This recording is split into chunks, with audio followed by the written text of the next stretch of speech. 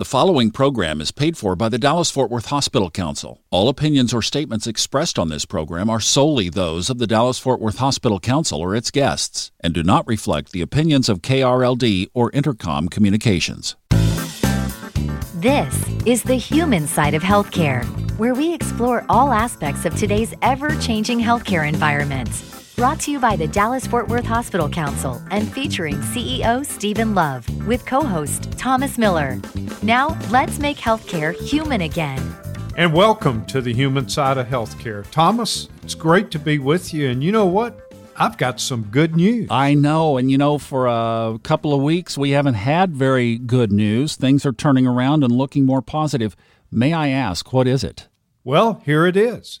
I was talking to my counterpart from San Francisco, and he told me he had just had a virtual meeting with some Stanford physicians. So I listened to what he said, and then I did a little research on the internet. Here's the good news. In the Southern Hemisphere, especially around Australia, New Zealand, Brazil, guess what they're seeing this year, Thomas? A decrease in influenza. Wow. And the reason is twofold. First, it appears the flu shot that they decided to use is really working well against the influenza virus. However, the really good news, all of the things such as wearing a mask, physical distancing, washing your hands, good personal hygiene, is also stopping the spread of influenza. So the silver lining from COVID-19 precautions is, guess what? It works against the flu also. And not to bring up an obvious point, but it's wintertime down there. We kind of forget that in August in Dallas, don't we? It's hot here. But they're dealing with what we're going to be dealing with in just a few months. So the question is, can that be applied here? We certainly hope so. I hope it's the canary in the coal mine, so to speak, that when it comes here and we get cooler weather, people are inside. If they continue to do the things that we're stressing they do, it's going to hold down COVID-19, we hope, and also it's going to hold down influenza. That is amazing news. We've been interviewing Dr. Trish Perl. She's chief of infectious disease at UT Southwestern Medical Center, professor, obviously. Interestingly, she reiterates exactly the same message. So let's just put this together. You've heard it fresh this week from South America, from a group of Stanford doctors. You've been preaching this message for 6 months now, basically. And here it is again from Dr. Trish Perl. Even though we are seeing a slight decrease in the number of cases, the number of cases we're seeing now is fourfold above what we were seeing a month and a half ago.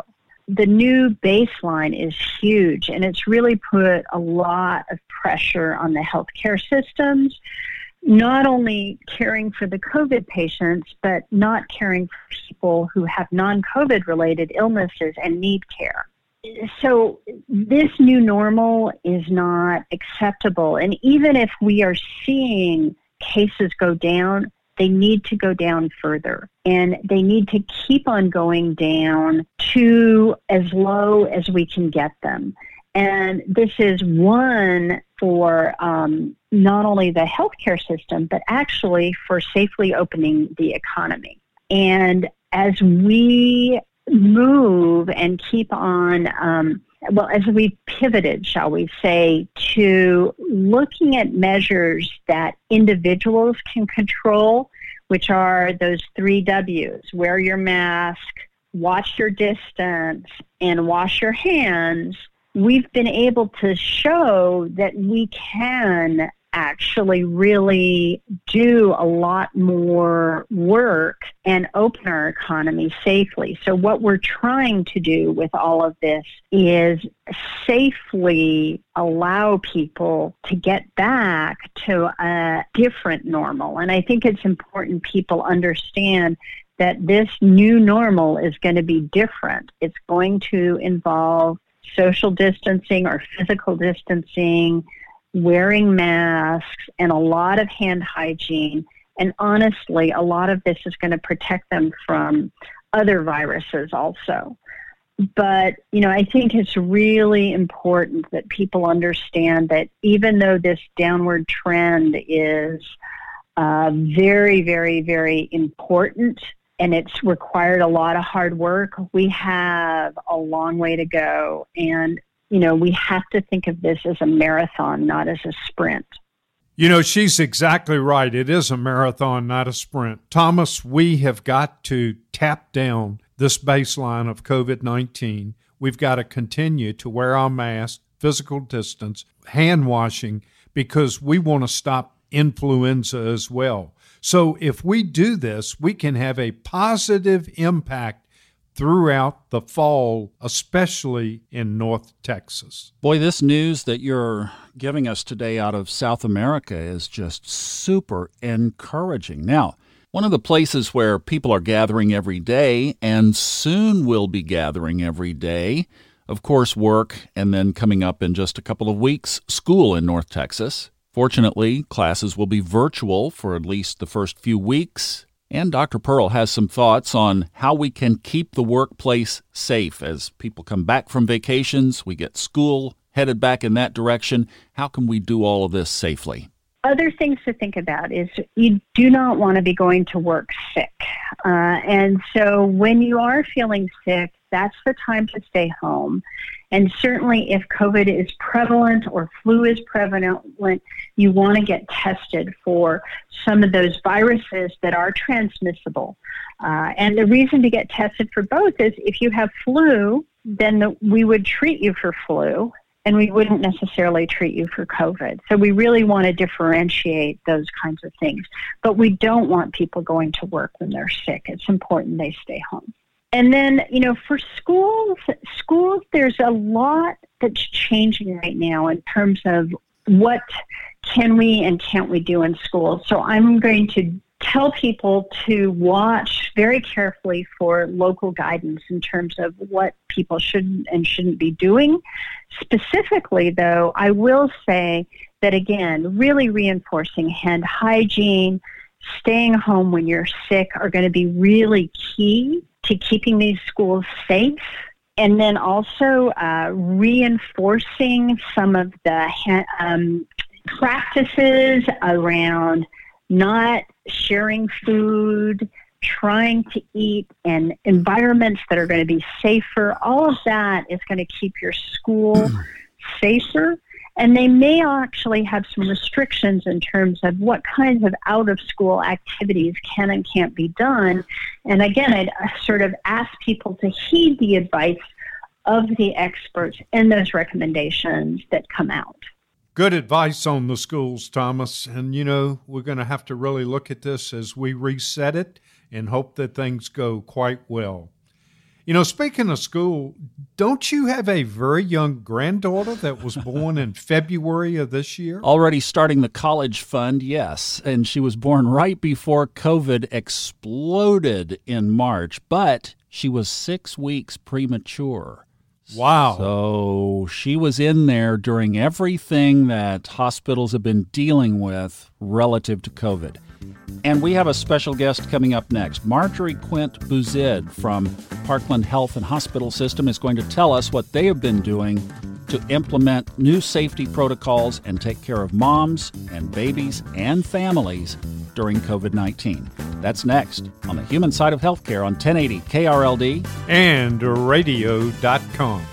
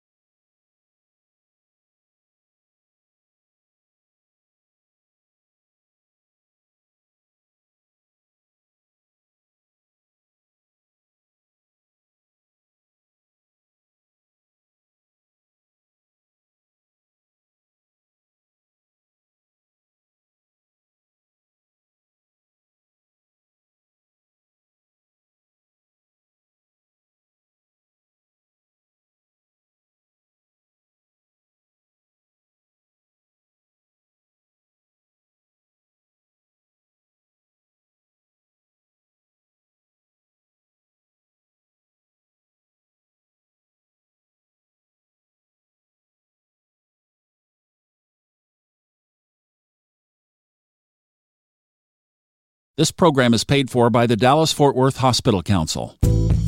This is the human side of healthcare on 1080 KRLD and the radio.com app, where we feature healthcare's hottest topics and what our North Texas area hospitals are doing to make healthcare human again. And welcome to the human side of healthcare. Steve Love along with Thomas Miller. Welcome to the show. We're delighted that you're here with us this afternoon. You know, we're going to talk about a very important subject, pregnancy and childbirth during the pandemic. COVID-19 has certainly impacted all of our lives, but can you imagine if you're pregnant or if you're delivering a baby during this time? We decided to go to a real expert, and we're delighted that we've got with us today Marjorie Quint-Buzid, who is a MBA RN Senior Vice President of Nursing, and she works in the Women's and Infant Specialty Health at Parkland Health and Hospital System. Marjorie, welcome to the show. Thank you. My pleasure. Let's talk a little bit about some of the changes maybe Parkland has made at their hospital during COVID-19 to keep mothers, infants, and family members safe during labor and delivery. Can you expand on that? So what we faced at Parkland is really a challenge and to just rethink how we do care.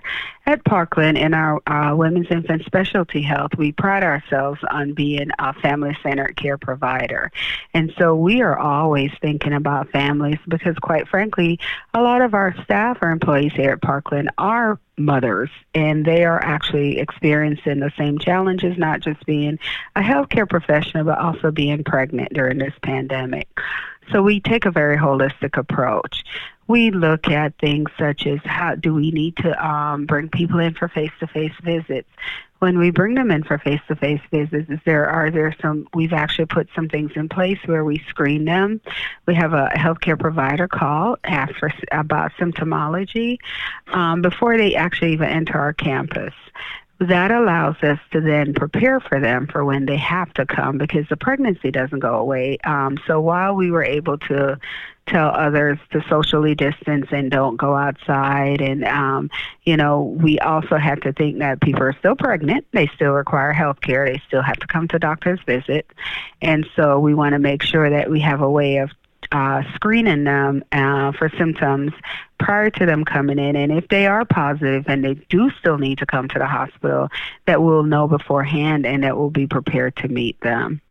We also had to think about basically when COVID-19 started, we had no real idea about the impact on the fetus, the baby that was growing inside mom. So we had to do a lot of internal meetings and pre-planning and looking at external guidelines from the CDC and other scientific organizations about how do we prepare for this baby that's going to be born and make sure the baby is safe, particularly if mom is COVID positive.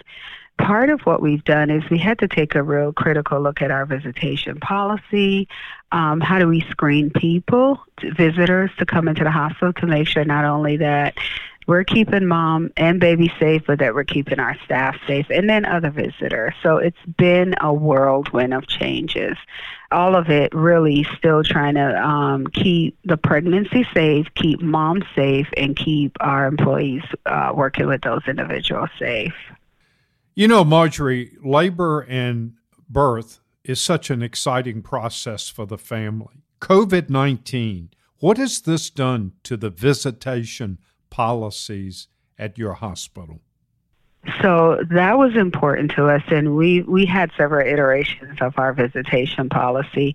The short answer is yes. During the labor process, labor and birth process, we do allow a support person to be with mom. She still does need psychological support, emotional support, physical support, that sometimes even a healthcare worker, even as well-intentioned as we are, cannot provide. And so we do allow a support person in the delivery room, as well as to visit with the mom and the newborn, as long as they're not COVID positive.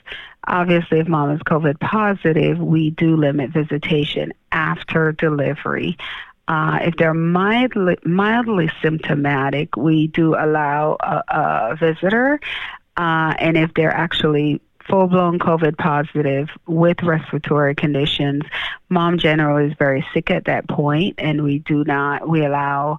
Our team here has been very creative, and we do Zoom visitation, and that has worked very well. If the baby happens to need the services of our neonatal intensive care unit, we do allow 2 parents or caregivers to visit the baby. So let me ask you this, and I'm going to drill down a little bit. Have you actually at Parkland had any mothers that were COVID-19 positive deliver babies? Yes. So our mothers are representative of our community. So generally, it's natural that we did know that we would expect moms would come in positive. We started out only testing women who were coming with symptoms. We then followed the science and realized our colleagues nationwide were actually experiencing some positivity in women who did not have symptoms. So part of us trying to be proactive, we actually initially at one point started testing every pregnant woman who was admitted for delivery. We had to since suspend that because of availability of testing supplies. And then we've actually got supplies in, and so now we are still testing. So if you're coming in for a scheduled cesarean section, which is, a surgical delivery, or if you're admitted in labor, we actually do a full testing of all of those women. To date, we've had about I think approximately for the current latest available data I have, we've had 137 women who were tested positive during the pregnancy at some point. About 78 of them have delivered, and I think we've only had 4 infants who subsequently tested positive at the second time. So we test the baby twice based on CDC recommendations. So let me ask you this then. For any babies that did test positive for COVID-19, how are they cared for? In a separate unit, or what do you do with a COVID-19 positive infant? Because there's so little known in the scientific community at this point, because this is a new phenomena for us worldwide. And so we're very careful with our newborns. And so we actually, if a mom is positive, we isolate the newborn and care for the newborn. We do mother-baby care here, where the baby would normally be in a mom's room with mom. If mom is positive, because we're still learning how this disease passes from mother to infant, we actually put the baby, if there are no asymptomatic, we put the baby in an incubator and allow mom to continue to room in with the baby. But we do teach her some guidelines about, keeping the baby, not breathing directly down on the baby. We do encourage still breastfeeding. That's important to us. But if the mom is positive, the baby is placed in our intensive care unit in an isolation area that we've created. And we make sure, because we also don't want to expose other family members who are visiting or other individuals in the nursing staff to a positive baby at this point. We all know that prenatal care is so important when you're going to have a baby. How has COVID-19 changed your approach to prenatal care?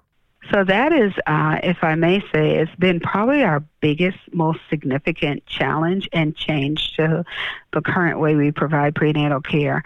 One of the things that we realized very, very quickly we had to do in supporting social distancing and people not being out in a community, particularly when they're pregnant, we thought that it would be a great opportunity to introduce telehealth visits.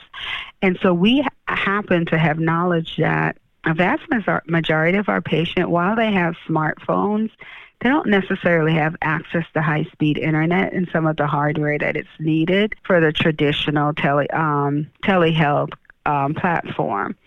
So we devised a mechanism where we actually did audio-only televisits. Subsequent to that, where we've recently published in the Green Journal of ACOG, where it actually did make a difference, and there were some learnings to do. So at one point, we were doing about 30 to 45% of the prenatal visits, as appropriate, were through televisits. We've honed that down, and based on our internal lessons learned, and we're about 20% of our visits now. So at the point where we thought we could start opening our clinics back up and having more people come in, we relaxed some of that, and probably within 4 weeks, we realized that when the community spread got more pervasive, that we've actually just started increasing back the number of televisits we did. You know, I'm sure if you've had a telemedicine visit during these COVID days that you would echo the chorus. Hopefully they are here to stay.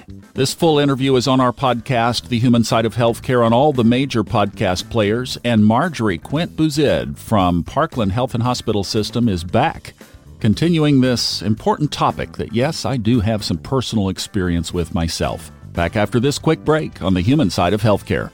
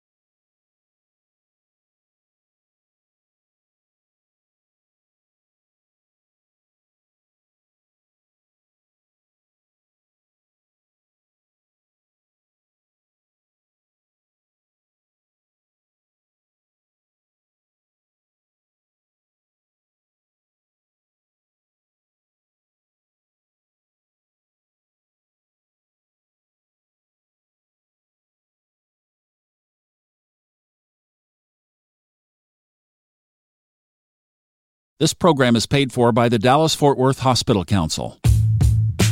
The DFW Hospital Council, along with our over 90 member hospitals in North Texas, are proud to bring you the human side of healthcare with Council President and CEO Stephen Love and co-host Thomas Miller. And welcome back. We're continuing our conversation with Marjorie Quint-Buzet of Parkland Health and Hospital System, talking about how COVID-19 has affected pregnancies, deliveries, prenatal and post-delivery care in North Texas. Beginning with one of the most important elements of this whole process. What happens after you have the baby and it's time to go home? So we do an individualized assessment for each, actually all moms who are and families who are being discharged. We give them streamlined communication that's been vetted. They're, appropriate for the reading level. All of the nurses have been educated on how to give that, nurses and providers, so we're all consistently saying the same thing. We give them some education around what is coronavirus, and part of it is there's just a lot of urban myth out there about it, so we try to make sure we use the opportunity to give them high-level education on it. We do give them verbal and written information on how to protect themselves and others in their home about coronavirus. We talk about how to keep yourself clean, how to use a hand sanitizer. And if you don't have that available, because that's real, what are some other ways to make sure that they're keeping themselves maintaining hand hygiene? We talk about distancing and how to maintain social distance in a home, particularly if the home has more than two people in it. So we go over how to address coughs and sneezes, how to clean and disinfect, and how to take care of other children in the home. So we'd like to think that we've really used the opportunity to not just high level say, hey, socially distance and wear a mask, but to really help them to be practical, that they can use this advice actually in their current lived situation.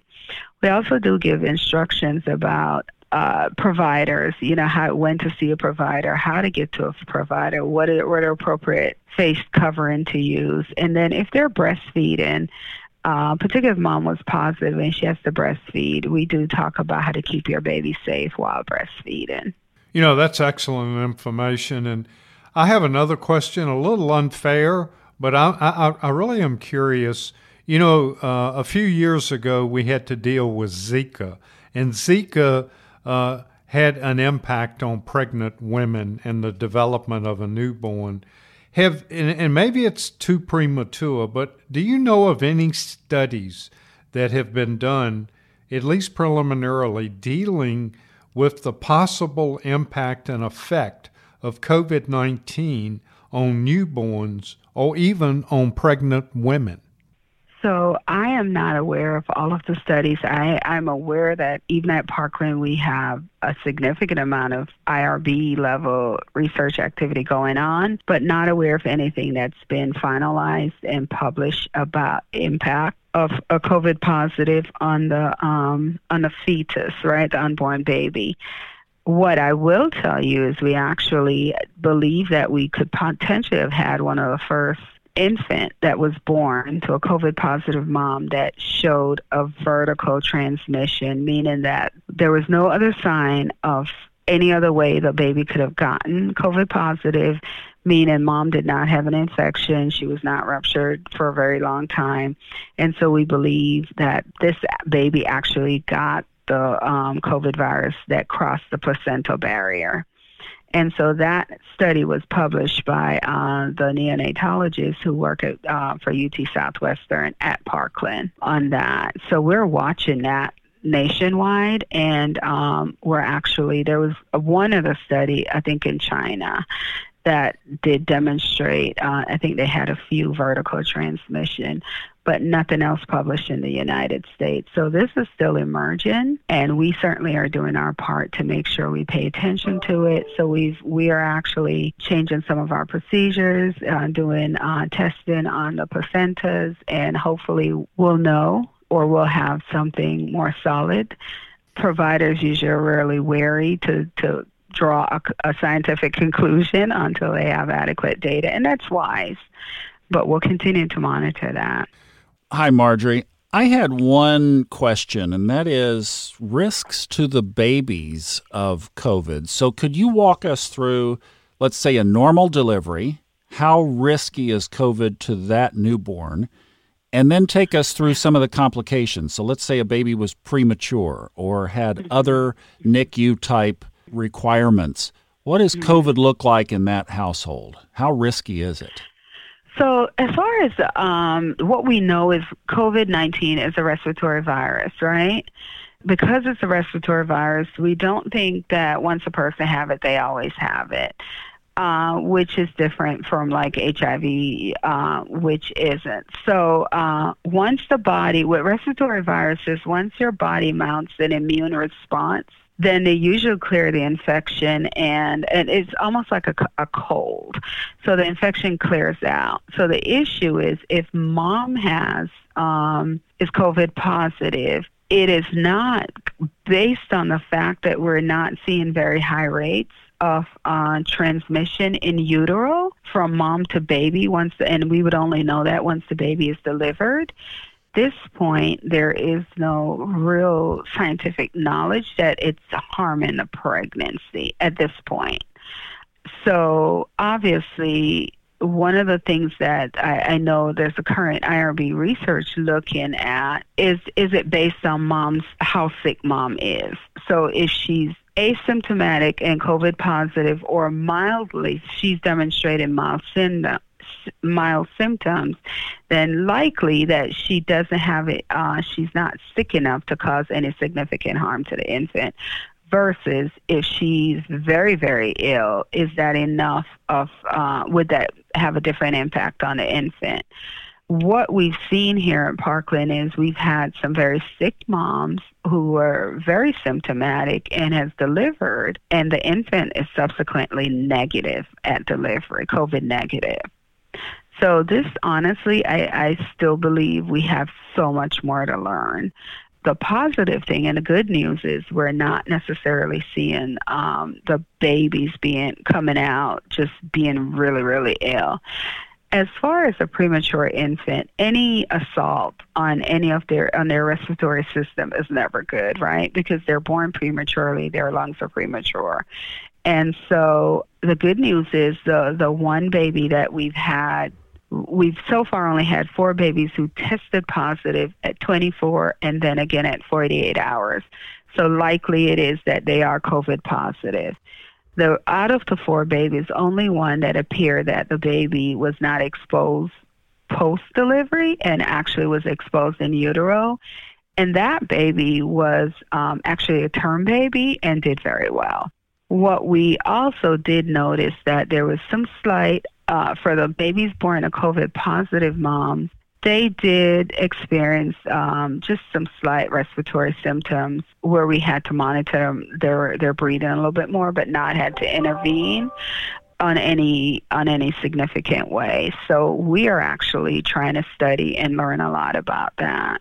And this question might shift over more to a pediatrician, but after those prematures or the NICU babies go home, and then, of course, what we're seeing so much across all areas now of the country are family spreads. So they go home, they're okay, but grandma and grandpa can't wait to see them and hold them and hug them and love them, and what does that look like? So, which is why I said that we emphasize how to maintain safety at home on all of our discharge for our normal newborn discharge as well as our NICU discharge. We go over protecting yourself, protecting your baby, how to do, how to keep that distance, how to share family time together, some alternative ways of having grandma and grandpa love on, get very familiar with Zoom, or how to maintain distance. Because there's just too much unknown right now, and it's just not worth the risk. For those who have had babies but have not had your excellent advice as they were discharged from your facility, what are some of just the quick version, the elevator speech, if you will, of what you tell folks to do at home?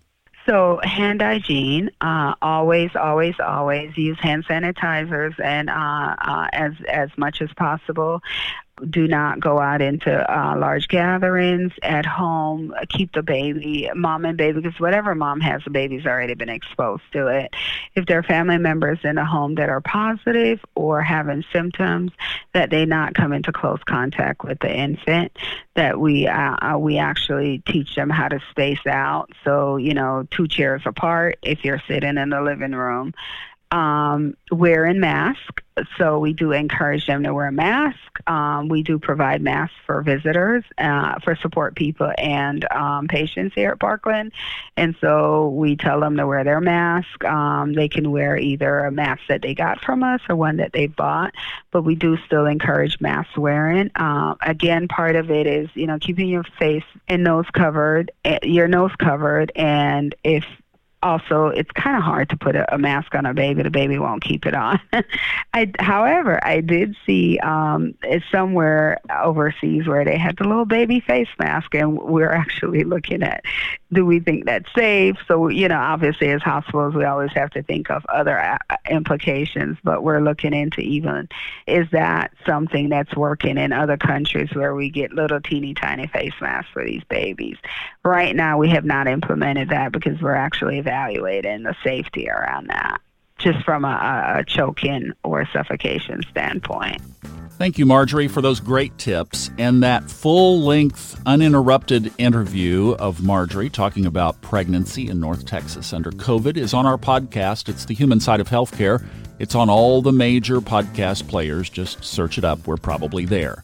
When we come back, chances are you know somebody who has epilepsy. We're going to go in depth on that important topic with Dr. Anita Bhansali coming up next here on The Human Side of Healthcare on 1080 KRLD and radio.com.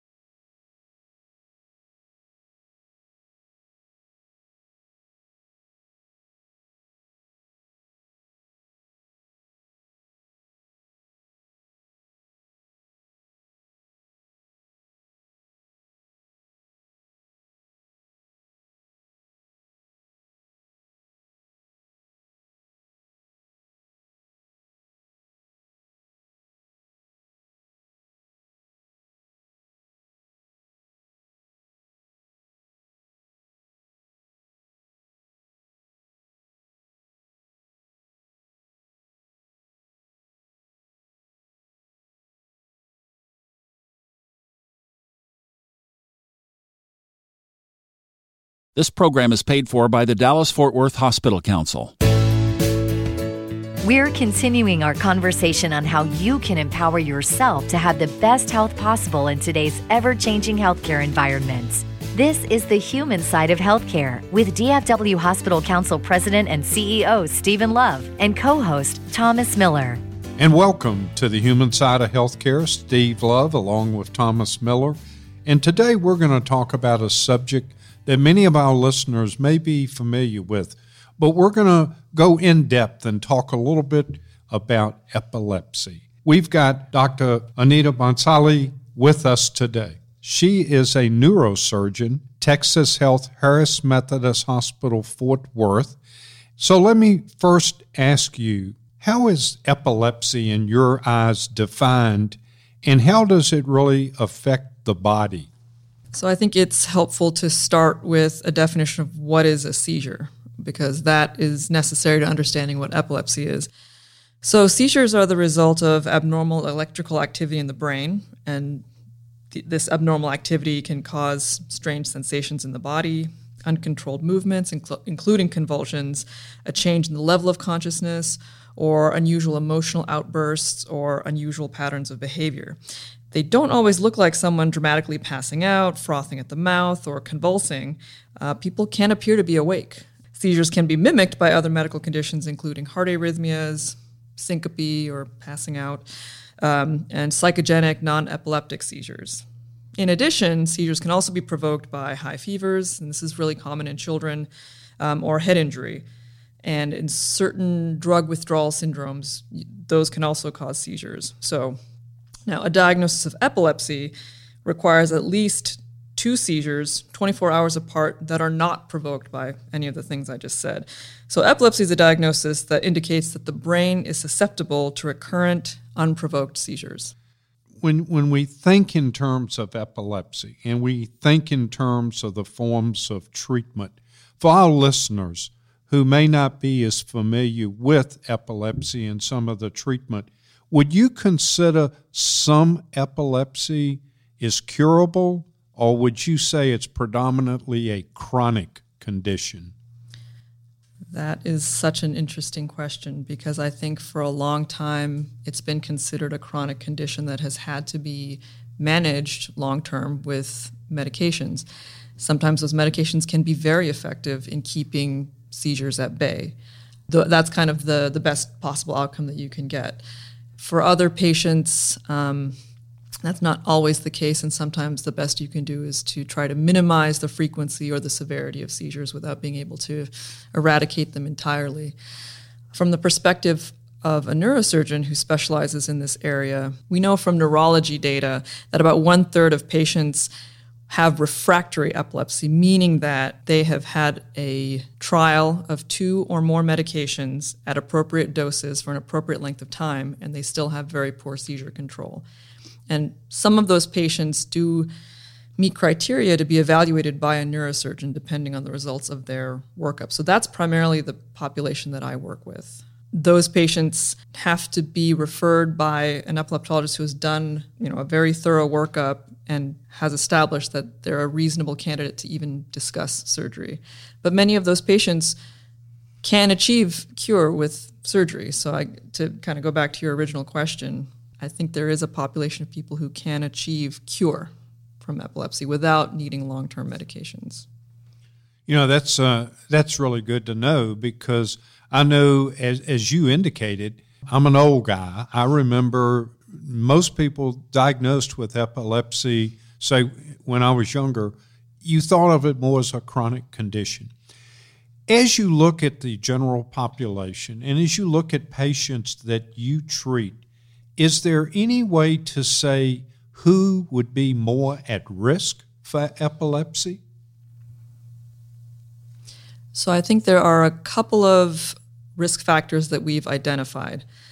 I will start by saying that, unfortunately, about 70% of patients diagnosed with epilepsy don't always have an underlying cause that can clearly be delineated, which makes it difficult to talk about prognosis or treatment options and things like that. But in terms of the known risk factors, the most common ones are head trauma, stroke, brain tumors and infections of the brain, such as meningitis. Other causes can be certain drug or medication effects, genetic syndromes, congenital malformations of the brain, and metabolic disturbances.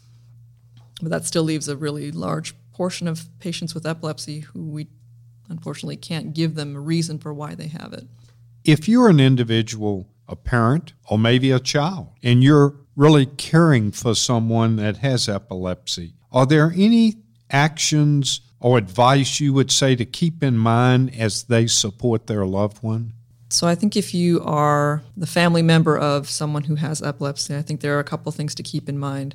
One, it's not the kind of condition that's necessarily obvious from the get-go, but it can have really profound effects on how people are able to live their lives. For example, if you have a diagnosis of epilepsy, chances are good that you're not able to drive. If you don't have a sufficient amount of control over your seizures, you can't drive. And if you think about what that means in terms of how that limits people's mobility, how they can take care of things for themselves, I mean, that's a really big factor.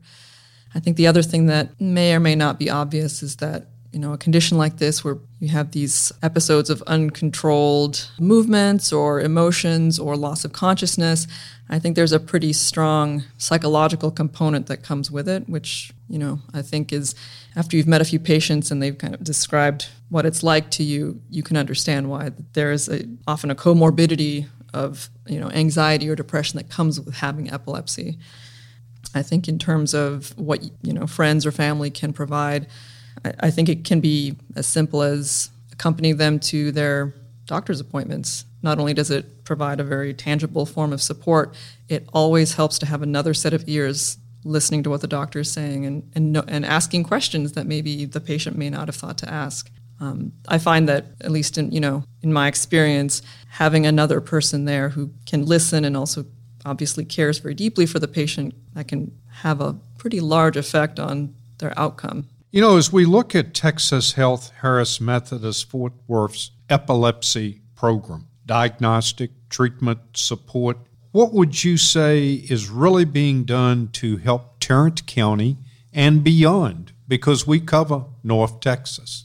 So I was hired specifically to provide surgical consultation and surgical options to patients with epilepsy who had been through the workup and were thought to be good surgical candidates. I work pretty closely with a team of neurologists, neuropsychologists, nurses, and support staff, and we collectively have created the Texas Health Fort Worth Center for Epilepsy, which is based out of Harris Methodist, that we really are the focal point for a lot of patients with epilepsy who have been either newly diagnosed or who need to have more of a workup to see if there's a better medical option or even a surgical option for the Tarrant County area. What kind of surgeries do you do? So the gold standard and the only option that was available for a really long time was surgical resection. So if you can pinpoint the area of the brain where the seizure originates, and it's in a part of the brain that may not be responsible for other critical functions like speech or vision or movement, you can basically cut that part of the brain out. You can disconnect that part of the brain to stop it from being the source of seizures.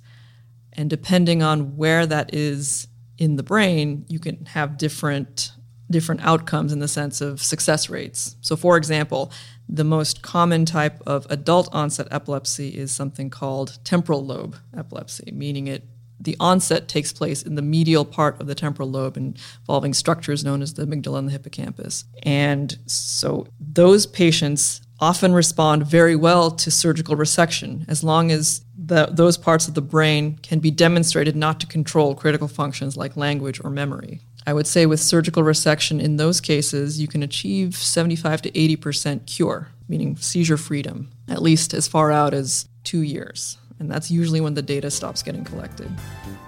Thomas, Dr. Bhansali really touched on the human side of healthcare. Isn't it great how these technologies can help make people's lives better? Absolutely. And speaking of better, let's keep our fingers crossed related to what we talked about earlier from the Southern Hemisphere. Yes, some positive numbers that give us hope.